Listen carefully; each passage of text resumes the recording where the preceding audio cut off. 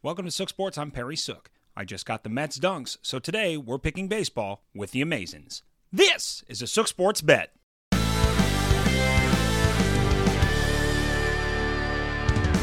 One that matters. We're talking a little baseball on Sook Bets today, as I said, with the New York Mets versus the Atlanta Braves. Now, these teams faced off yesterday with the Mets taking the opener 6-4. And I'm taking the Mets again tonight. We have Taijuan Walker on the mound, who has been very consistent of late with just a 2.79 ERA against Ian Anderson, sitting all the way up at almost 5.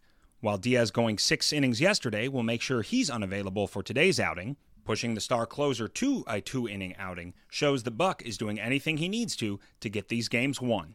The newest Mets, with Naquin and Vogelbach, are certainly hitting stride, having both hit home runs within the week, and I expect them to continue tonight. That's why I also like the over at 8.5. Now, I am tempted to lay a few runs to get the Mets at even money, but with Diaz out, I'm not trusting that. I expect New York up early and the Braves to fight back against the amazing bullpens, but come up short in the end.